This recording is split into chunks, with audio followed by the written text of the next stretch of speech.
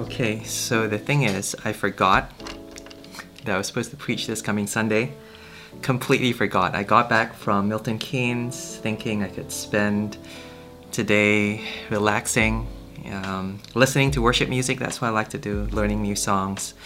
But then realized, hey, I'm supposed to be speaking this Sunday at the Chinese church. Yay! Okay, alright.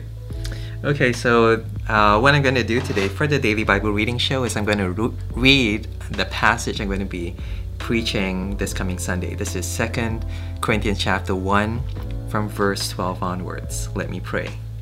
Heavenly Father, despite my forgetfulness,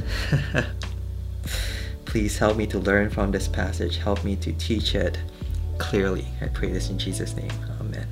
So this is 2 Corinthians chapter 1 from verse 12 onwards. And Paul says, "For our boast is this, the testimony of our conscience, that we behaved in the world with simplicity and godly sincerity, not by earthly wisdom, but by the grace of God, and supremely so toward you.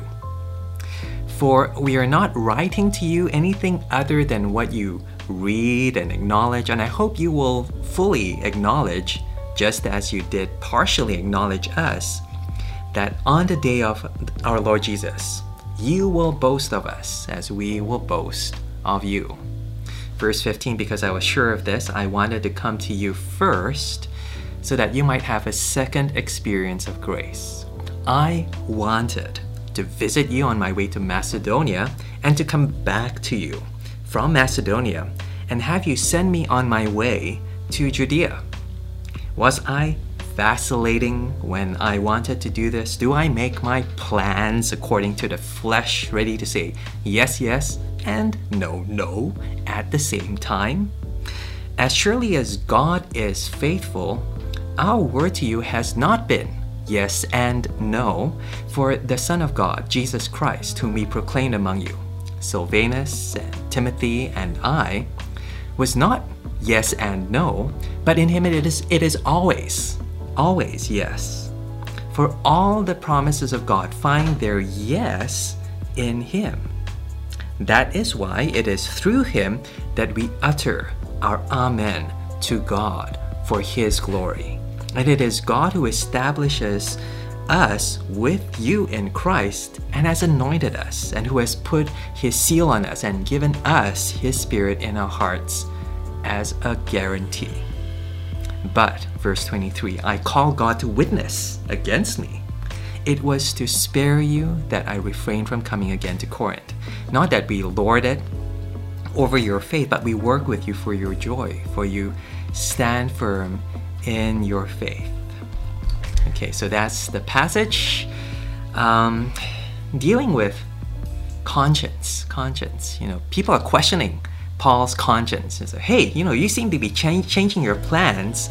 Are you sure you have a pure conscience? Because Paul has this travel plan. He says, I'm supposed to visit you, but apparently he didn't turn up. So they're kind of saying, hey, we can't trust you in terms of your travel plans. How can we trust you in terms of the gospel? How sure are you that the gospel you preach is true?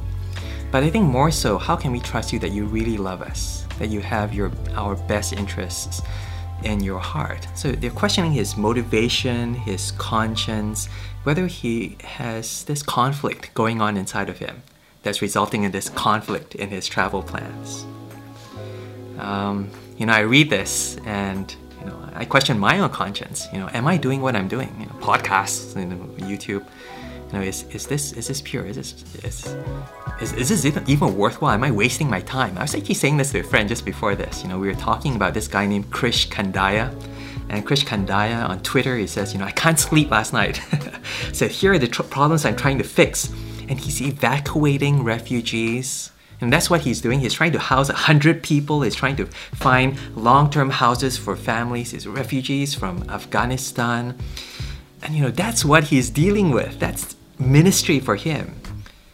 And I'm doing this. That's what you call helping people. Or I think of, in my country, Malaysia, there's this person I admire so much, Heidi Kwa. One day, she is in court facing charges for helping people. And another day, she's helping people, feeding 300 hungry families who are also refugees. And I think again, that's ministry, that's serving people, that's helping people. This seems so comfortable. What I'm doing now? Am I wasting my time? And already I find it so difficult. Maybe it's because my conscience, my motivation isn't pure. I don't have an answer to that, but I'm still struggling with that, by the way. But let's look at Paul. Paul is not unclear. He starts out by saying, I boast of this, the testimony of the conscience. Paul is so sure that his conscience in making a plan and also changing that plan, it's always yes in Jesus Christ. Because, he says, we behaved in the world with simplicity. It's not hard to work out why he's doing what he's doing. He loves God. And with godly sincerity, not with earthly wisdom, but by the grace of God. It's not as if I'm so smart to do this, but I'm constantly relying on God's grace. And then he says, supremely so towards you. He's not talking about feeding how many hundred people or that movement out there. And he is, by the way, trying to raise up money to feed the hungry. That's what he's doing. But he's saying, even in the way that I'm dealing with you, he says there, supremely so towards you.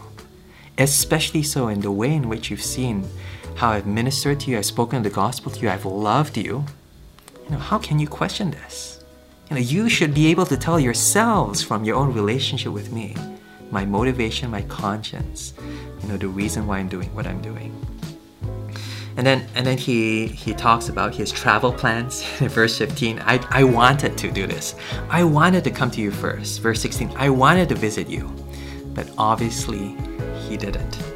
And so he explains why. He explains why in verse 23. He says it's to spare you, because if I did come, it would be hard not for me, but for you. He would have had to discipline them. It would have been very, very awkward. And then Paul thought, okay, I'm going to give them some time, and so I'm going to show some grace by not coming to you yet.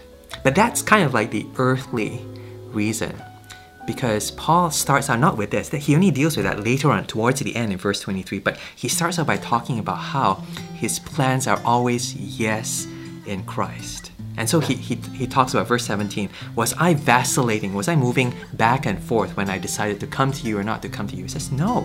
It says, as surely, verse 18, our word to you has never been yes and no. And his word to them is talking about the gospel. The certainty of this truth, of this message of Jesus Christ dying for our sins. It's never been maybe this, maybe that. No, it's yes. Of course, Jesus is Lord. Of course, he died for us on the cross. And he talks about himself.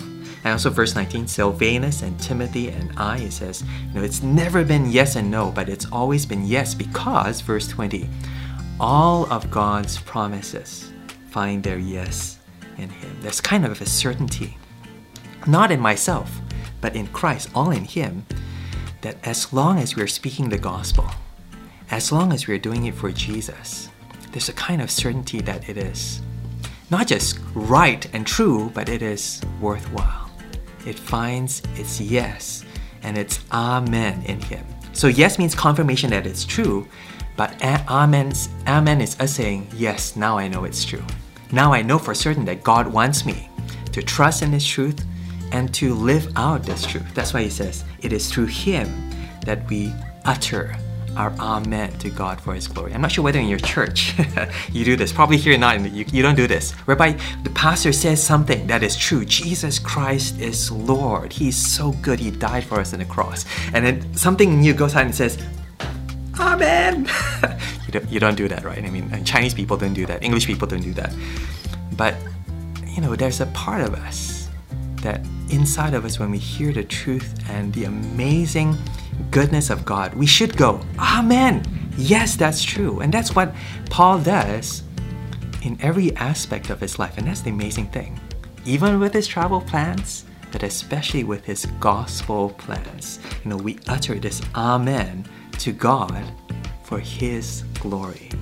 Because it is God who establishes us, anointed us, put a seal on us, given his spirit to us as that guarantee. And here it's saying that it is God giving us all these things, this anointing, this assurance, this Spirit, to assure us that God knows what He's doing. And so later on, and towards the end, he said, okay, yeah, the reason I came is to spare you. But the real thing that Paul wants them to trust in is not even Paul's conscience, but it's in God's assurance of the gospel. And Paul is saying, you can trust in me. My motivation to you is pure. I do love you. My motivation serving Christ, that's true as well. But really, what I want you to trust in, without a doubt, is that God knows what He's doing.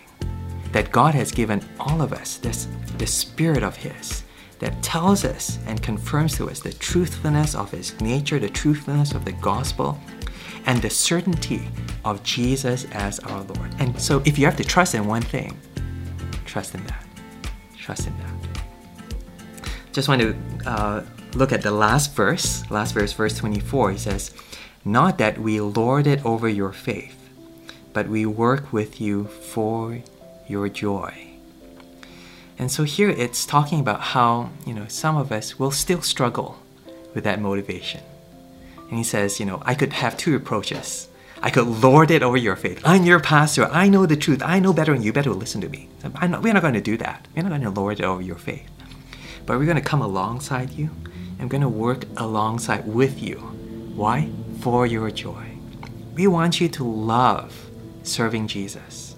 We want you to love giving all your decisions and your motivations and all your plans over to Him, such that, in the end of it, you will just say, it's worth it. It's worth it. And for anyone who's being questioned in terms of your motivation, as Paul is, and you're tempted to kind of like fight back, to retaliate, to defend yourself by saying, hey, I know what I'm doing, you better listen to me. Paul, he doesn't do that. He doesn't do that. He says, we could, but we don't want to do that. We want to understand where you're coming from. And we want you to have that same kind of like joy in serving God that we have. And so we're going to come alongside you wherever you are and trying to work with you, build you up, encourage you, and to help you to see how to find this amen and this truthfulness and this certainty in Christ. So that's 2 Corinthians chapter 1. Now I just have to write out the sermon. But just to say again, I struggle in terms of my motivations, and especially what I'm doing in terms of all these like podcasting and stuff. Is it just like this easy thing to do? Is that why I'm doing it? Or is it really for Christ? Am I willing to change my plans so that it will serve Him better and love people better? Is that what I'm willing to do as Paul is? Or, do I have to do some hard searching of my heart and a hard kind of evaluation of my own motivations, and to just look to Christ again and to find there that amen and that yes in Him? I struggle with that as well. Heavenly Father, thank you for that assurance here in the gospel that we can only find it in you, only in Christ. This certainty, this yes, that is amen. So please, by your Spirit, would you give that certainty to us so that we will look outside of ourselves to Him and to Him alone. We pray this in Jesus' name. Amen. Amen. Sorry, long one today. Take care and God bless. Bye. Shh.